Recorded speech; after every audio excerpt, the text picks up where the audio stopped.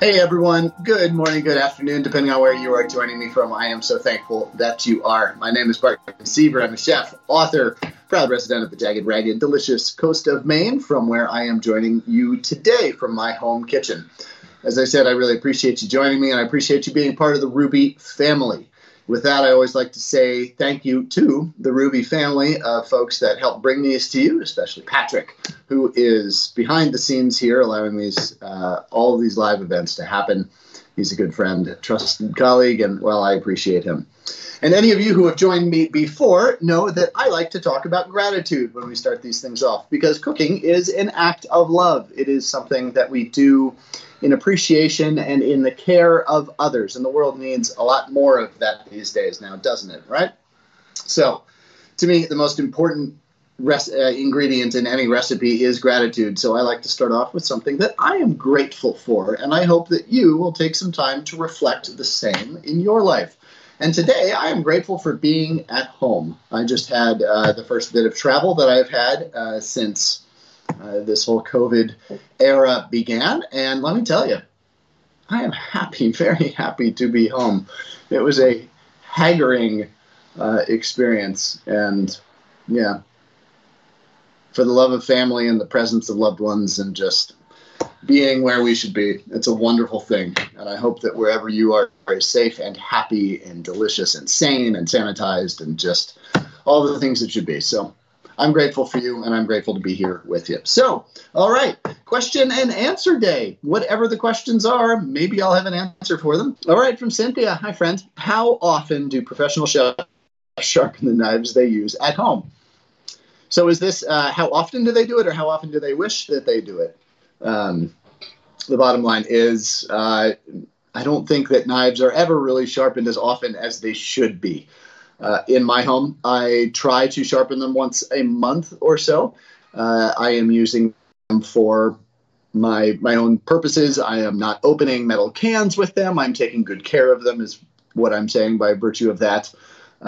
Yes, every now and then my 5-year-old is invited up onto the counter and he bangs around with it, and there's some dings in it. So I try and do about once a month, and I found that is adequate. I also have a lot of knives. But here's the thing. How often should you, or how often do chefs do it? Don't wait until they're noticeably dull. You know what? Just put yourself in a pattern of every other week or so. I mean, it's a wonderful thing to do. It's a nice meditative moment to take for yourself. It's something that you do in advance of cooking the next time, which I find, just like mise en place and starting with a clean kitchen when you cook, right? You should start with sharpened knives. So when I do sharpen my knives, it's often at the end of a meal after I've done dishes, and, well, that's when I have time to just sit and think about something or meditate on whatever it is that I want to think about, and just sharpen the knives, right? And then put them away, and then the next meal, you pull them out, there they go. And if you're doing it every 2 weeks or so, you're not going to go so dull in between, unless you're cooking for hundreds of people out of your home. But also, it's not going to become a burden to you. And that's the thing, is repetition and pattern and ritual in kitchens, like everything else, is very important. So if you set yourself on that schedule and keep to it, you're going to be best off. So there you go. I hope that helps. But really, it's all about the use of your knives. So say if you have a cleaver that you use 5 times a year, obviously you don't need to sharpen it every other week if you haven't touched it since you last sharpened it. So there you go. Hey, Cynthia, thanks for your question. Thanks for joining us. Appreciate you. All right. Chef Barton, can you please recommend cookbooks that will assist us with this course? And this course being the Pro Development course. I believe that you're enrolled in there. More knowledge on more on the knowledge side than about recipes. Thank you. Okay, sure. So the recipes that are in Pro Development cookbooks, like that one, that from the Culinary Institute of America, are very helpful in that they are so developed for the purpose of knowledge transfer. This is not about creativity. It's not about teaching a trend or a cuisine so much as it's really about that knowledge base of technique. So I recommend those that even though they are recipes, they are still very much, they're recipes that matter to the education. So that the other one that I would absolutely recommend is Harold McGee's Essential on Food and Cooking. And this is a book all about science. This is all about the science of food, why things happen the way they do. It's a pretty dense read. It's also built so that you can dive into it and you can knock into a certain topic. And I think that really makes sense to know, to understand what caramelization really is, to understand what an emulsion really is, a colloidal suspension between a like and a dislike phase, right? Hey, I can throw out some heavy chemistry terms for you there, yes, but it is important for you to know. So On Food and Cooking by Harold McGee. Any of the pro development, the pro chef cookbooks from CIA are really great. That's the education that I came up in. Hey, you could also check out my books. One of my books called 2 If by Sea, which is a seafood cookbook, but seafood being an essential part of a cook's literacy. 2 If by Sea is a bit of a creative book, but it's also very technique driven, really understanding seafood as a category. And then other books that I would recommend are find books if there's a particular cuisine you're interested in, say French cuisine or Italian cuisine, as I is particularly passionate interest for me.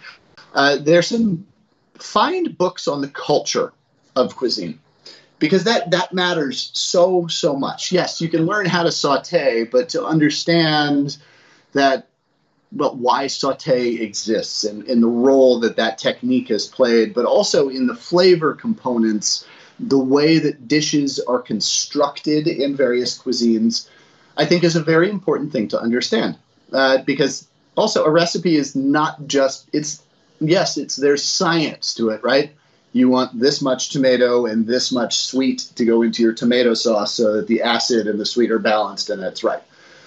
But understanding the culture of what tomatoes are in Italy, why they matter, how they were introduced, how they're grown, how they are preserved by families during the abundance of the late summer season.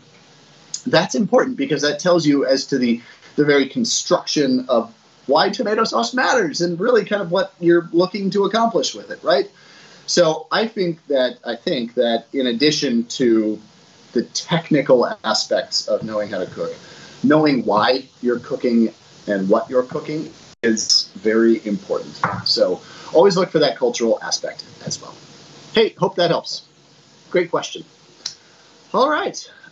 From John, here in Ontario, Canada, watching from my culinary class, we love to know why you became a chef and what inspired me. All right. Well, thank you for that. So getting right back to my last answer, cuisine, culture. I was born and raised in a very multi-ethnic immigrant neighborhood in Washington, D.C. A lot of Eritrean and Ethiopian families, a lot of El Salvadorian, Honduran, Guatemalan families, a lot of black families from the traditional population of Washington, D.C., and that's who I lived amongst. And each of these communities had little bodegas, little stores which service sort of their unique cultural needs. And so food was always this deep sense of exploration for me. When I went over to my friends' houses for dinner, it was like, whoa, what is that? Just things that were way outside of the canon of American cuisine, especially at that time. And so it was so interesting to me. It was a great lens through which to see the world and to explore and to understand people and community and history and all these things. So when I was a young man and I graduated high school and I didn't have a path at that time, cooking was an obvious platform or sort of an obvious place to put my energies. You know, I liked the energy of a kitchen. I liked the rush of it. I liked the adrenaline of it. But I also liked that, I understood food before I understood cooking, if that makes sense to you. I understood what food means to people, why it means something to people, and the power of it. And so learning how to cook, as I did also by my father's side, who was sort of the short order family cook. He made dinner most nights a week. Learning how to cook became this wonderful skill that opened up what I already knew and what I was already passionate about just to so many new avenues. That's what inspired me to become a chef, was the understanding that food is this means to translate so much of our world, to make sense of it, but also that I realized that through food, I really cared about people, and I cared about feeding people. And then the course of my career became sustainability, because through food, we also care about our environment. And we care about the men and women that produce food, the people who come to a chef's back door that sustain us with the ingredients that without which we wouldn't have a job, right?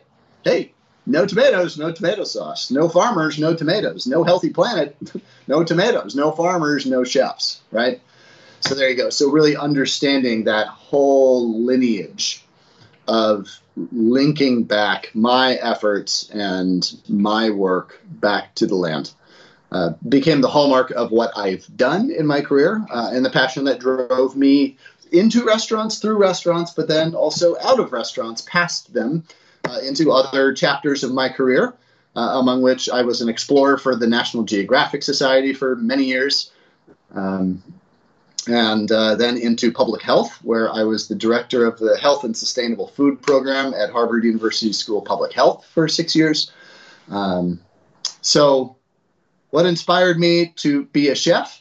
Well, I hope it's the same things that inspire you to be a chef and to keep growing and to learning. And that is that food is everything about us, about the human experience. It is a window through which we can look on our world and begin to understand any aspect of the human condition that we want to.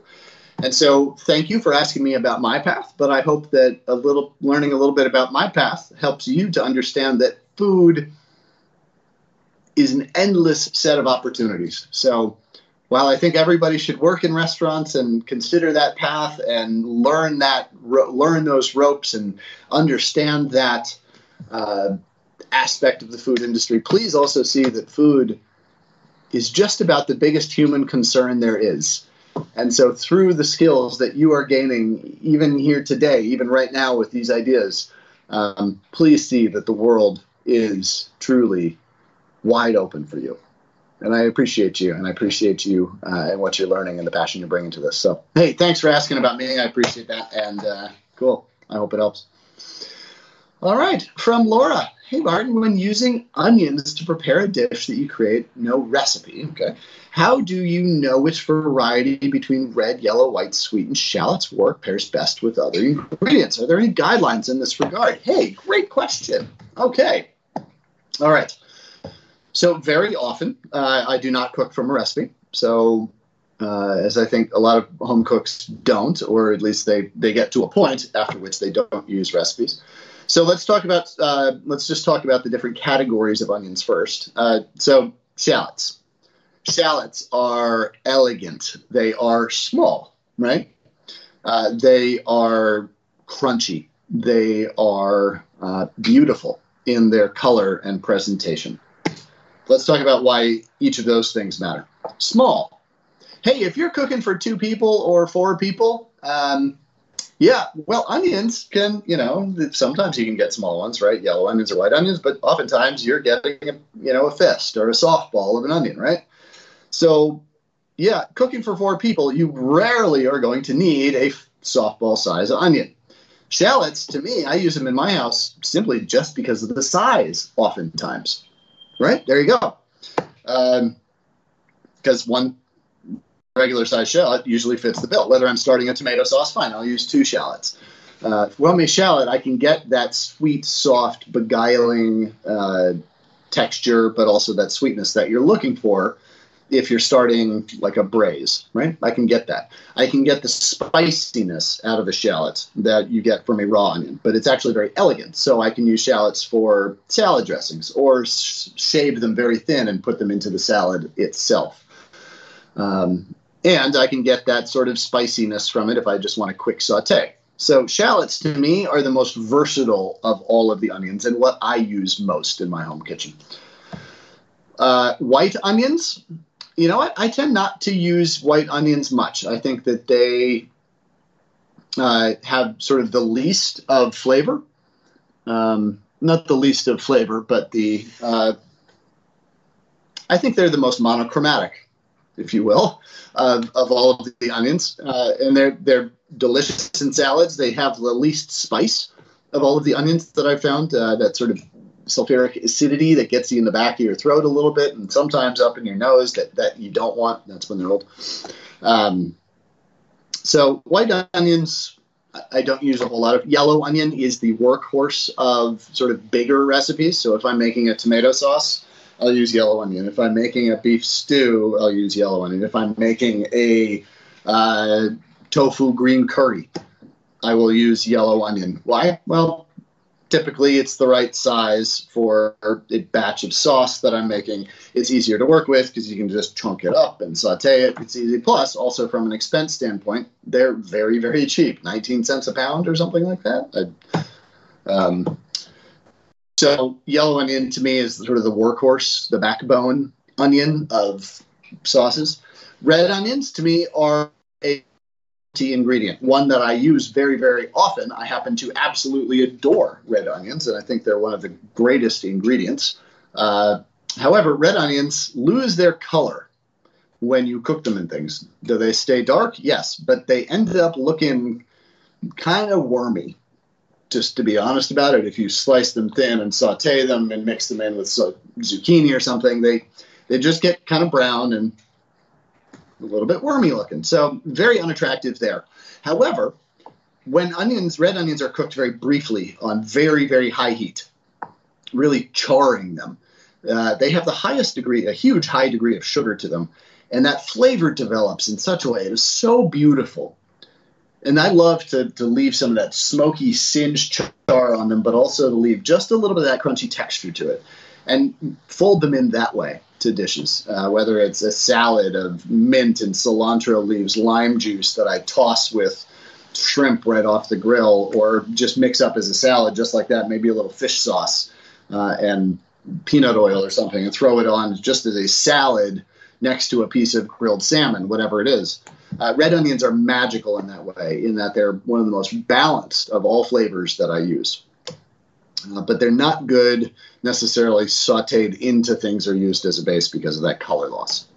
And sweet onions to me are an ingredient in and of themselves. I don't use them as part of other dishes so much as I use them as they are for being themselves. There's a great Spanish tapa that I love to make, which is just roasted thick steaks of sweet onions, whether it's Maui Maui, Vidalia, Sweet 100s, or that's a kind of tomato, Walla Walla onions, any of those sweet ones, big thick steaks, roast them off at a very high heat until they're caramelized and sitting in their own caramelized onion juices, and they're delicious. Make a vinaigrette out of Cabrales cheese. It's a beautiful, wonderful, stinky blue cheese. A little bit of sherry vinegar and olive oil, and throw that on top. Ooh, man, that is so delicious. But those onions, the sweet onions, I use specifically for their sweetness. And very rarely would I use them in any dish. They're too sweet for a tomato sauce, in my opinion. They would overpower or stand out if you were making otherwise a stew or a curry sauce, something like that. There's so much sugar. There's as much sugar in a sweet onion as there is in an apple. So just think about that level. So anyway, there's a dissertation on onions. I hope that helps. And that's a great question. So thank you. Appreciate you. All right. From Louis. Hey, buddy. Louis. When making cashew bechamel, could I get the same result with using cashew milk instead of soaking cashews in water for many hours? Yes, absolutely. You can get you can get that same texture. You're just not going to get the same sort of depth of flavor, I think. Actually, you know what? No, I think it's going to be just fine. So yeah, go ahead and make that swap. There you go. Cheers. Easy question. Thanks, buddy. All right, from Daniel. Hi, friend. I can whip aquafaba until it's fluffy. Aquafaba being the liquid that comes out of the can with chickpeas or the cooking liquid from cooking your own. Any idea how I can color it so it looks ocean or azure blue? What interesting question, and I'm curious as to know why you would want to do that. If you would, hey, Daniel, Daniel, throw that answer in there. I'd love to hear what you're aiming for. That sounds like a lot of fun in the presentation. Blue is a color that occurs very rarely in food. I think blueberry. That's it. Blueberries really are more purple once you get down to it. Those anthocyanins in there.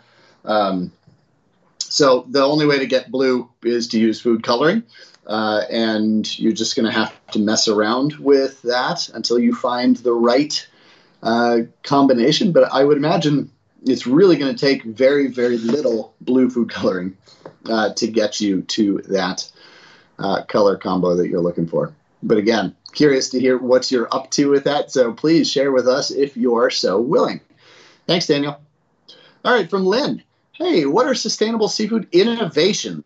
And at the same time, being mindful of food that sharks and whales, seals, top-level predators depend on. All right. So, sustainable seafood innovations.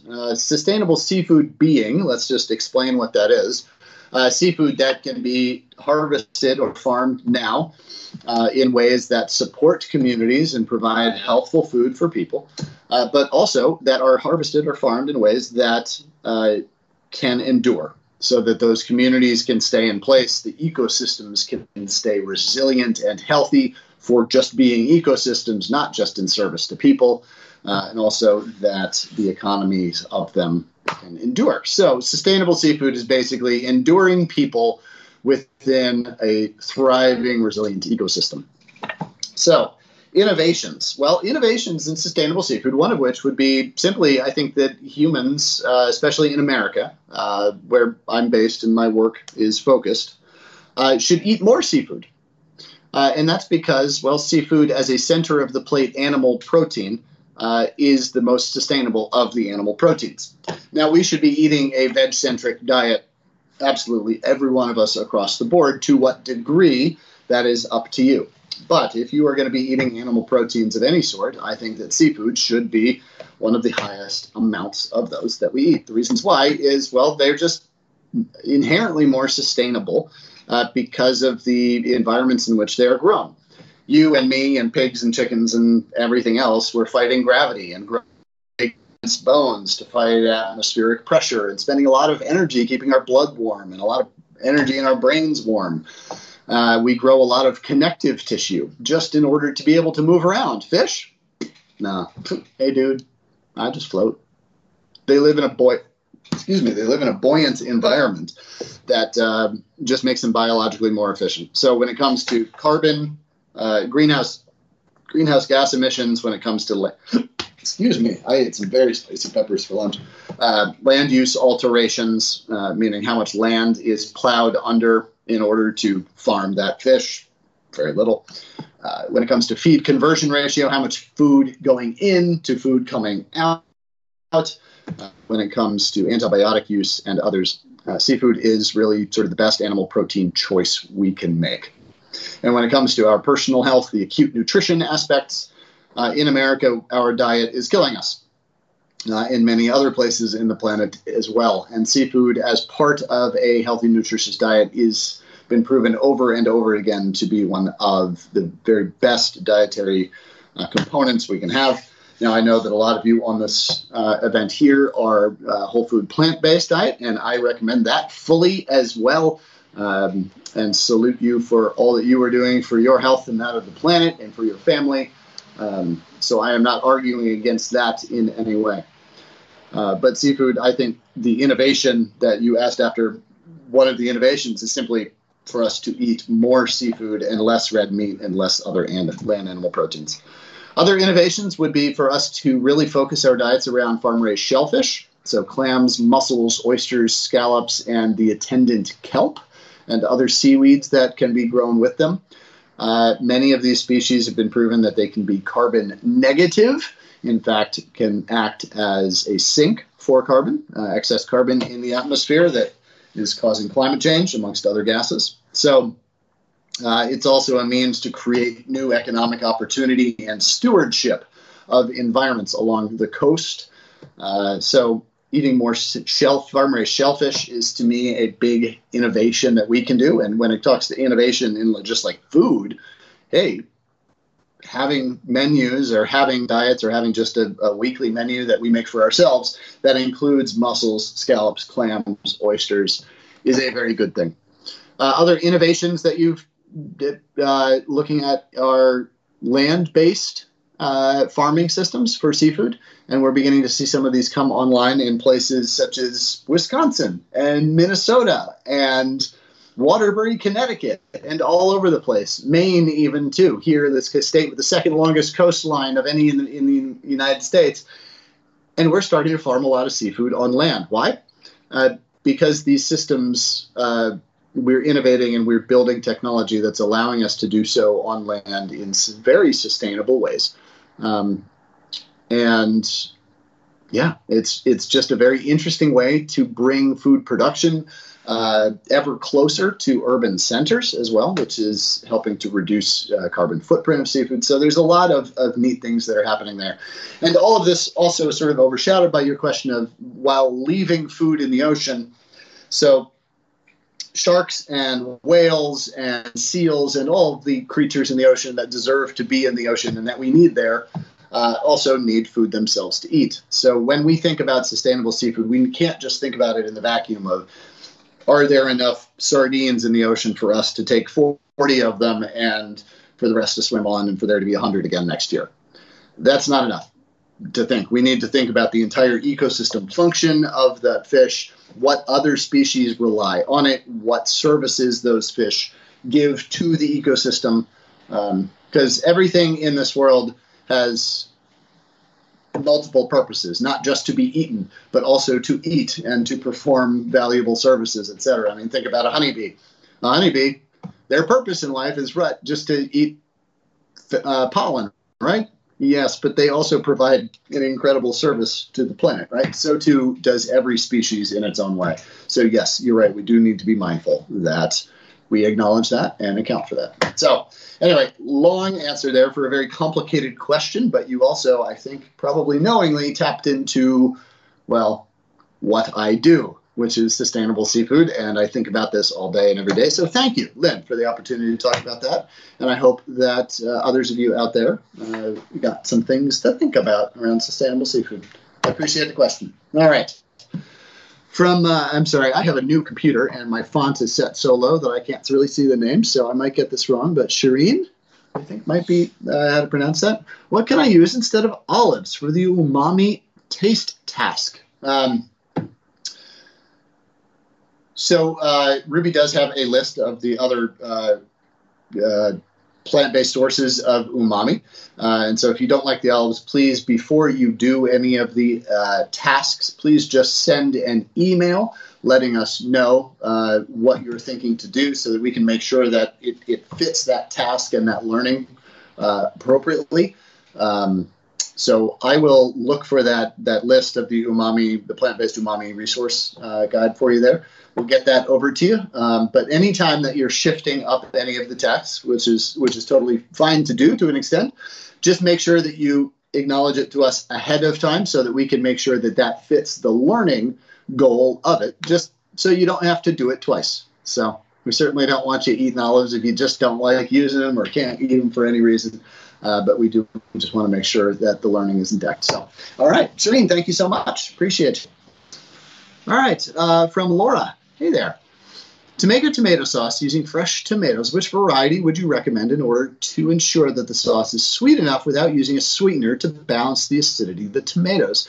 And which type of tomato is generally best for which dish? Interesting question. Well, there's only several thousand varieties of tomatoes, so we can get through this in the next 2 days. Yeah, let's dive in, Laura. Cool. I'm just kidding. So the very best tomatoes for sauces to me are the paste tomato category. So this is the plum tomato, the Amish tomato, the San Marzano tomato, etc. The reason for that is that the skins are all easily removed. You don't want skins in sauce. The flesh tends to be very thick and doesn't hold a huge amount of water in there. So you don't want a watery sauce. You want a tomatoey sauce, right? So the ratio of water to sort of flesh, the pulp of the tomato is low there. There's a relatively low number of seeds in that category of tomato, the plum tomato, San Marzano, etc. They also tend to ripen and they grow just prolifically. And so you can get a whole lot of them if you're growing them yourself, or at market, if you're buying them, they're relatively inexpensive because the plants are so productive, as well as they're hardy in that they, hardy, in that they can make it to market. They don't bruise very easily and lose their appeal or go bad. So there's a lot of factors recommending them to be the sauce tomato category. Amongst those, San Marzanos to me are key. I use a lot of canned tomatoes, and I do make sure I use canned tomatoes from Italy that are protected status of origin San Marzanos. They just have a really delicious flavor, but also you're sure of what you are getting. You're talking about a fresh tomato sauce, so there are those recommendations. In terms of how to get the sweetness in there, you don't necessarily have to add a sweetener in the form of sugar. What I often do is start with onion, which is traditional to, everybody has their own tomato sauce recipe. Some include onions, some don't. But onions add that sweetness to the dish that you might be looking for. The other thing to do, and a friend of mine, Domenica Marchetti, an incredible Italian cook and educator, culinary educator, who joined us at an event, first Around the Table event here on Ruby. Please go back and check out that event in the archive. She has a suggestion in one of her books in which she says that an old Italian grandmother once taught her to put a carrot into the sauce. This is just a raw carrot, maybe chunked in half or so, and just put it into the sauce to simmer. And that actually can add enough sweetness to balance out the acidity that's so inherent in tomatoes. Another thing that you could do here is to add a super sweet tomato, such as a Sun Gold tomato or a Sweet 100, any of the cherry tomatoes that have recently come onto the market and gained quite vogue status. There's a huge amount of sugar in those. There's also a high amount of skin to flesh ratio, so I wouldn't use a whole lot of them. It's quite a process to skin cherry tomatoes in volume, but a few of those mixed into a plum tomato sauce would be wonderful. And otherwise, Laura, what are the generally best for which dish? All tomatoes are good, in my opinion. Crunchy, striped green zebra tomatoes, German tomatoes, some of the ones that are hard, even when they are ripe and crunchy. Obviously, those are going to be best maybe used in a ceviche or as a garnish to a salad. The big slicing varieties like Cherokee Purple, Brandywines, the big yellow, mortgage lifters, or the big yellow ones, and early girls, things like that. All these heirloom tomato varieties, those are going to be best just with the core hollowed out and then sliced thick and put on a plate and just garnished with whatever you want. Cherry tomatoes, to me, I really love using cherry tomatoes to make the sauce for other tomatoes. I take Sun Gold tomatoes, I cut them in half, take a little bit of garlic on a microplane, put it all in a Tupperware, salt, olive oil, put the top of the Tupperware on and just shake it. And only as vigorously as you can shake with your hands, and the whole thing breaks up into this wonderful emulsified sauce, and you just spoon that right over top. It's got bright acidity, it's got that salinity, It's got also that beautiful color, that yellowish gold on top of red sliced tomatoes. And here you go. So now you begin to start seeing that tomatoes, there's a lot of variables here. And a lot of it is, what do I want my dish to look like? Where is the acid going to come from? Where is the bulk going to come from? Where is the sweetness? So no tomato is a bad tomato. So here's the other thing. Just test it out. Figure it out what's best and go with it. Hey, great question. Thank you so much. From Kathleen. Wow, we got a bunch of questions. I will endeavor to hurry up my answers to get to them. Did you see the documentary Seaspiracy? And if so, what are my thoughts about it? Wow. Okay. Not sure I can give a quick answer to that one. So Seaspiracy is a documentary that came out several months ago, I believe February maybe, and it is a takedown of the seafood industry. It is politicized, it is polarized, and does not offer an accurate accounting of even the information that it itself gives. Seaspiracy is a deeply, deeply flawed movie. It is a deeply flawed and, I think, unethical piece of journalism. That not to say that some of the things in there are not true. But Seaspiracy takes some truths and presents them out of context and, in fact, then outright lies about some of them. And in the end, the result is BS. It is a very good example of how truths taken out of context become BS. You can see I'm using very sort of strong language around this because, well, it should have done better. It's a giant disservice that movie did in that it takes legitimate issues, things that we really do need to be paying attention to, things that we absolutely do need to be working together to fix, and it presents them as an all or nothing zero-sum game. And its ultimate takeaway is don't eat seafood at all. And in such, it becomes a stark advocacy piece that outright lies to the viewers. So that's my take on Seaspiracy. I could provide maybe some other links to you. I've done a couple of webinars and other things about this, talking about some specific points in there. But yes. There you go. I will, you know what, I think we'll have your email, yes, because you signed up for this course, so I'll look around for some articles on that and send them along. So there's a lot to discuss there. I'm not just outright dismissing the topics discussed in that movie. I am dismissing the movie itself. Okay. Thank you.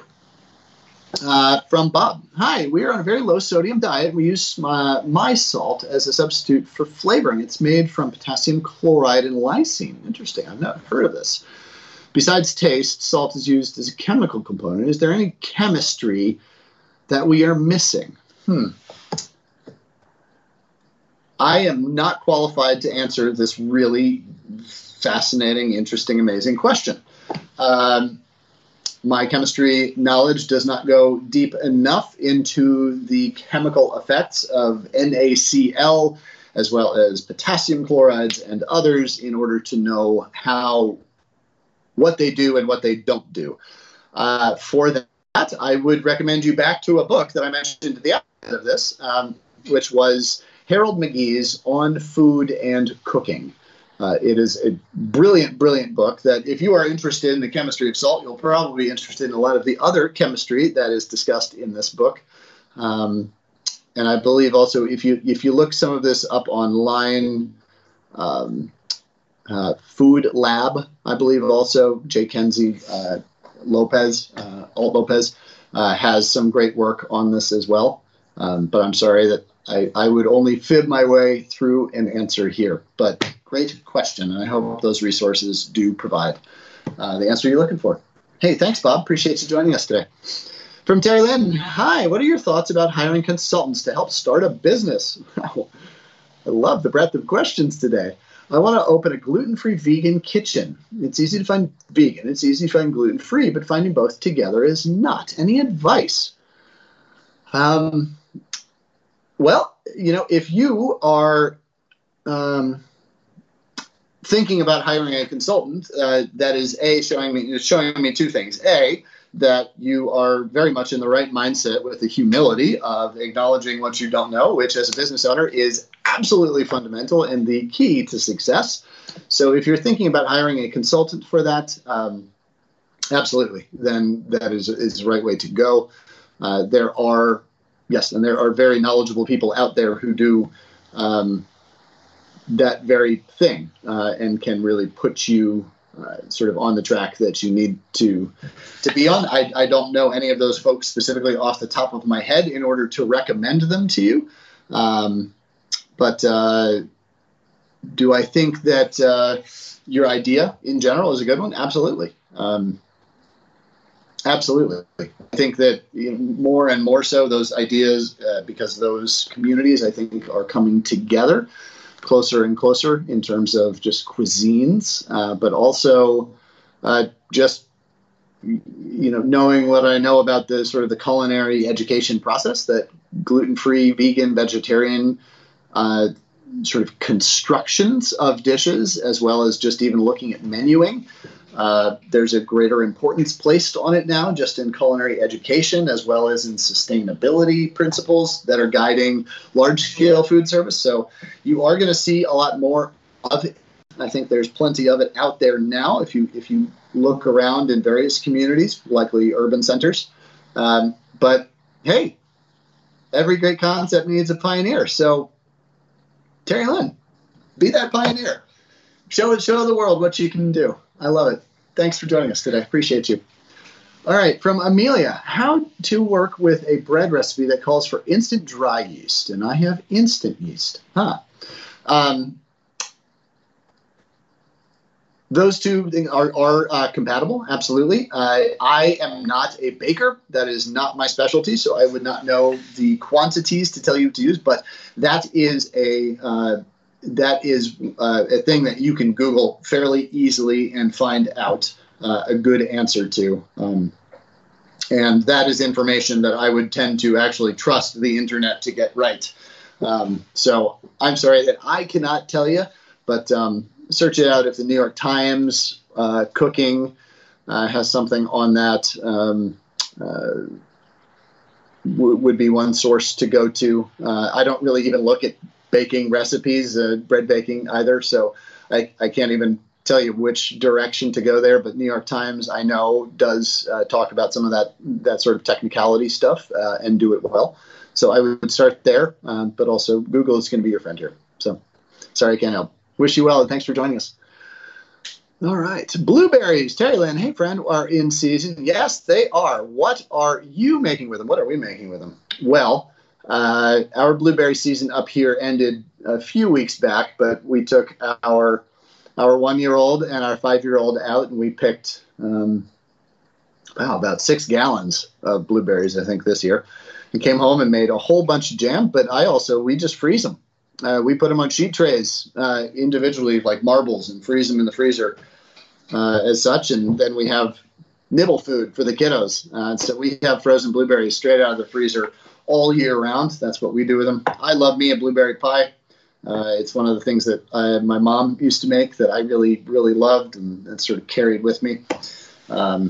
But other than that, I like to throw them on salads. So I love an arugula salad with a lot of blueberries in it. Arugula, that peppery, spicy bite to it. And then I throw mint in there. Mint, yes, mint. Mint is an ingredient that any of you have joined me before on these episodes know that I love. And I love putting mint in just about everything. That is how it should be used. Biologically, it's how you have to use it. If you have any of it on your property, you know that the only way to control it is to use it, or else it will take over. So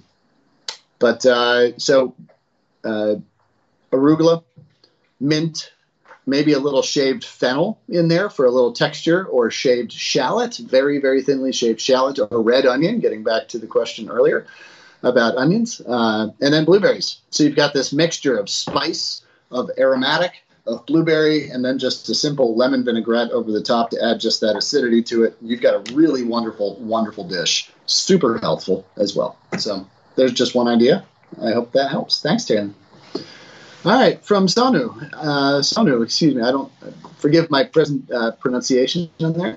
What are the recommended knives to buy? Well, for the course, if that's what you're talking about, the recommend would just be knives that you already know how to work with. If that's what you've got and you already have some fluency, stick with that. But just a 10-inch chef's knife, to me, is really what you need. A 10-inch chef's knife, a paring knife, and a bread knife. In my kitchen, I have a lot of knives, but if I could only have 3, it would be those 3, just because they each perform either every task, such as the 10-inch chef's knife or the paring knife, or the bread knife. When you really need a bread knife, you need a bread knife. It is the safest way to cut bread. It is the easiest way to cut bread. It is also the most accurate way to cut bread, so that you don't end up with straight slices and not mangling the bread or crushing it, etc., in the cutting process. So those are the 3 that I recommend. But check out the Ruby course for their formal recommendations. Hope that helps. Hey, thanks. Appreciate you. All right, from Carissa. Hi there. What would you recommend? Oh, questions are dancing around. What would you recommend buying a knife set or getting them individually instead? You can save some money by buying a knife set, yes, but also what is money saved if you spend more to get knives that you're not going to ultimately use?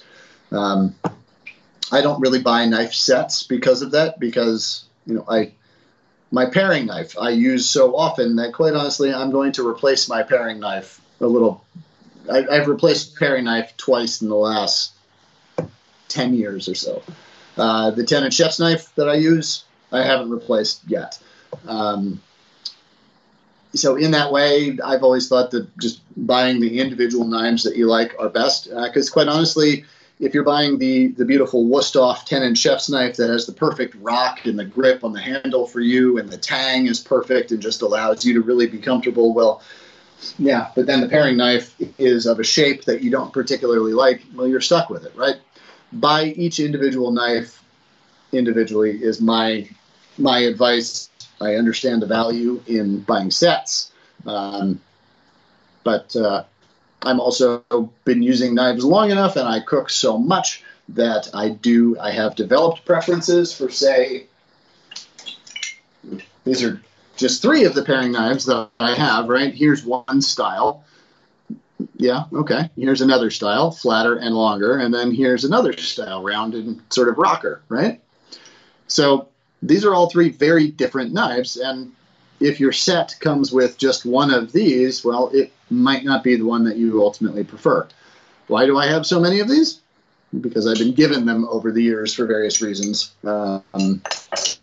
It's ridiculous to have 3 paring knives, and in fact, I've given away probably 8 of them to Syrian refugee families that are being resettled in Maine recently through Catholic charities. So, yeah, anyway, long answer. There you go. But buy individually.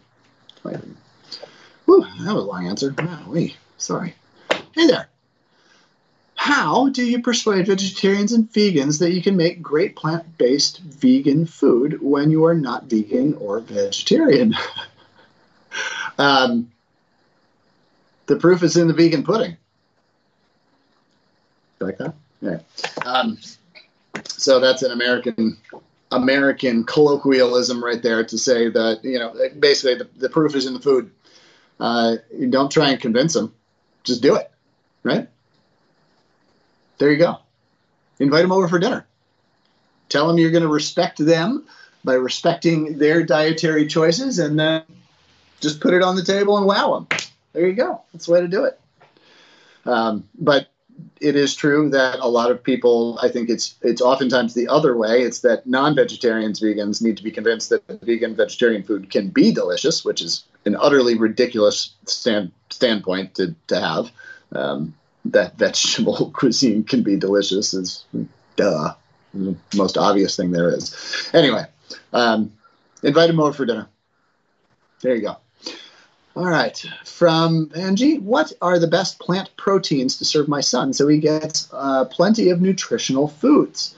A variety is the answer there. As with any diet, serving one thing is, even if it's nutrient dense, is not the answer. Just eating my son calls them hangerburgers. So just eating hamburgers is not going to keep you healthy, despite the fact that it might have protein and nutrition in it. It's arguable, right? So really, it's a blend. It's grains and greens and vegetables and pulses and legumes, and it's a diversity in the diet, which makes cooking harder. It makes your pantry bigger, yes, but ultimately it makes eating better. And if you're really looking for nutrition comes from diversity. The health of any system is based on diversity, whether that's our bodies and what we put into it, whether that's economic, whether it's social, whether it's cultural, whether it just... So look for a diversity of things, but obviously those nutrient-dense plant foods like quinoa and amaranth and spelt and others, as well as just a whole host of colorful stuff. But that is the basis of Ives course, teaching those fundamental fluencies, but also the techniques to make them delicious. So I hope that helps, and I appreciate your journey that you are on, because cooking for other people is an act of love. And obviously we all love our children, and it is very clear that you love yours. So thanks for that. The world needs more of it. Appreciate what you're doing. Marco, hey buddy. I've been enjoying your seafood literacy course. Oh, thank you. I appreciate you joining us there. Live near the coast in Central America and want to experiment with local ingredients. Cool. How do you come up with new dishes? What steps do I go through, and what are your criteria for a great dish? Wow. Okay. Well, yeah, how many days you got, Marco? Great question, though. So my criteria for a great dish is, did I enjoy it? Did it fit the purpose or the mood, right? Yes, there are great dishes that stand alone in the canon of culinaria and time that anybody can look at and be like, wow, that is just really, that's good. Like cedar planked salmon. I'm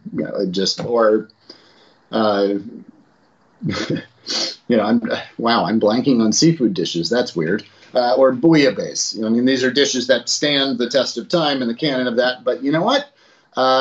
Yes, so it's a great dish, but it is the right dish for now. You're in Central America, and it's early September, and I'll bet you it's pretty warm where you are. Do you really want a big, thick, heavy stew of seafood? Well, yeah, so your big, thick, heavy stew of seafood, your bouillabaisse, even though it's a great dish, isn't the right dish, right? So seasonally is key to me. The bottom line is the dish is the sum of all of the ingredients you put into it, not just the culinary creativity. So if you're using tomatoes, but it's February and your tomatoes suck, your dish is not going to be what it could be, right? So when I am coming up with a dish, I am limiting myself to ingredients that I know are also going to be good.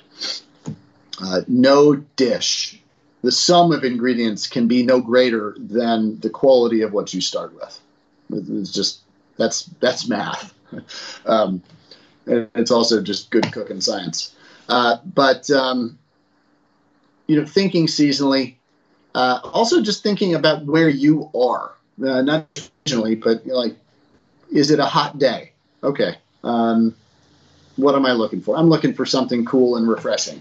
Is it going to be a ceviche, which I'm sure is part, or at least familiar to the coastal cuisine where you are? Okay, but I'm thinking an entree here, and ceviche is typically an appetizer. Well, you know what? Okay, so what are the things that you could do to tweak a ceviche to make it an entree? Maybe it's not just the fish, or as in Peru, fish, or maybe the pozole, corn. Maybe there's some seared red onions in there. Maybe I'm going to mix a little bit of quinoa into it. Maybe I'll put some almonds into my ceviche. And maybe I'll rehydrate some raisins in lime juice. So I have these punctuations, and I have crispy quinoa on top. So, wow, okay, all of a sudden now I'm not just eating 8 ounces of ceviche. No, I've diversified my ceviche to meet me where I am on this hot day in this region with these products available, right? So to me, that's what a great dish does. It takes all of the cues available to you in that moment and makes the most sense of them. If that, I think, offers you a path forward. So it's not necessarily creating some brand new dish, but saying, what are the familiar jumping off points, say a ceviche, that I could use to make what I'm looking for? So I hope that helps there. Again, that is a topic that you could spend literally a career thinking about studying and writing about. But I hope that that little answer helps and gives you a little bit of pathway. But thank you for joining the Secret Literacy course and for us today. Please reach out if there's anything else that I can offer to you, barton@ruby.com. So thanks, friend. Appreciate you. All right, for Marion, I'm slowly upgrading the quality of my kitchen tools, and I have high-quality cookware and knives and a Dutch oven. Do you have any advice on kitchen tools I'm spending the money for the best quality, considering an immersion blender or food processor? Okay. Yeah, well, good for you. And great journey that you're on. And yes, it does take time. I am still, there's still areas of my kitchen that I would love to upgrade just a little bit here and there. But I am blessed and fortunate with what I've got. So an immersion blender, or a also known stick blender, and a traditional upright blender, they are things that I think do money, the investment there is worth it. I've got a Vitamix blender. I have had a Vitamix for nearly 17 years. The only reason I have this one is because it was given to me as a gift for doing a presentation at the National Restaurant Association. The one that I had before it, I gave to my brother, and he is still using it. And I had opened 7 restaurants with that very blender that my brother now has. Are they a couple $100? Yeah, they're expensive. But you know what? If you get 17 years of use out of them, and likely a lot more coming down the pike, that's a pretty good investment. Also, did the machine do what I really needed it to do efficiently and to the highest level? Yes, it did, which is why it's still on my counter. So machines like that are worth investing in, yes. An immersion blender is convenient at times when you don't want to do ladle from one to another and then back into another pot. But you know what? To me, that's just the inconvenience of doing another dish, of washing another dish. And an immersion blender can't do everything that a Vitamix or an upright blender or even a Ninja can do. So I think that in that category, if you're looking for just one thing to upgrade right now, I would go with blender first. I do have an immersion blender as well if I'm making soup for a bunch of people and I've got a big pot of it over there and I just want to blend it all up in one and not worry about it. Yes. I am in a situation where I'm fortunate enough to be able to afford that and also have the space in my kitchen to do so, to have that. So I have both, but I would recommend the blender first. And then if you are still seeing that you want an immersion blender, I would. The other thing that I would say is one of the things that people don't invest in, and they should, is utensils and spatulas and things like that. So in my kitchen, I got a whole lot of spatulas. You know why? Because they actually come in useful for many things. And when you're in the heat of cooking something and you've got a whole lot on the stove and you've got a bunch of things going on, you know what? It's helpful just to have one extra of something every now and then, right? So I've got these large spatulas. These are the heat-proof rubber spatulas. I've got a small one. And then I use a lot of wooden tools. And I like these. I love the feel of them. An artisan made each of these by hand, but they don't scratch up my good cookware. It's not a metal spoon or a metal stirrer that's going to, you've made the investment in your cookware. Keep your investment by treating it right. Wood. I've got these sort of paddle spatulas like this. I've got a bunch more of them. Yeah, smaller ones like these. I go on Etsy.com and I buy these. I find some little woodworking craftsperson that really likes doing this, little passion projects, and I'm happy to support them. I think these were $11 a piece or something. I get them for myself for Christmas and put them in my stocking. It's fun, right? But they're wonderful little tools. So invest also in your utensils just for the sake of your equipment. if not, just for the ease and versatility of your kitchen. All right, there you go. Thanks, Melanie. When using a no oil saute technique, is it possible to use a nonstick frying pan? Absolutely. So I've got Misen pans, Misen. It's a nonstick surface, non-toxic. Absolutely, that would be for that. The heat transfer is on a good quality nonstick pan is going to be similar to that of a stainless steel. So the key to that, though, is just don't touch your food. If you're looking to get it brown, to get that caramelization on it, don't touch it. Make sure the pan is hot enough before you put the ingredients in, and let the pan do the cooking. You know what doesn't cook food? Humans. No, we don't. Heat cooks food. Dig your pan into the fire. Don't constantly turn it and saute it. If you're trying to get something caramelized, let the heat do the work. Let it sit in the pan, and then toss it once. Pigments in food, anthocyanins or carotenoids, astaxanthins in this case, which are the things that make things red or yellow, orange in color, are subject to light sensitivity and can break down. But also things that are orange and yellow, red in color, just thinking basically all of those are, so be stored in the refrigerator, maybe. But here's probably a better way to go. Buy them fresh in the quantities that you know that you are going to use relatively quickly. I recommend this for all spices. Don't buy a pound of things at a time unless you're like me and you actually go through a pound of fennel seeds and a pound of bay leaves, which is a lot of bay leaves. Buy small quantities of them, use them fresh, and then buy more.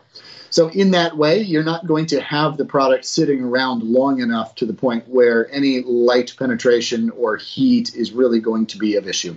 Keep them out of direct light. Don't put them on a shelf in the sun where they can bake in your home in Arizona. Just don't do that because that will ruin anything and everything. Just keep them in a reasonable place, cool, in a cabinet somewhere in your kitchen. Use them frequently. That's the best advice I can give. All right, everybody. Thank you all so much. I appreciate you. I appreciate you joining me here today. I appreciate that you are interested in cooking and serving up love for others and those in your family and community. So I wish you all the very best. I look forward to having you join again at another time. Keep in touch. Be well.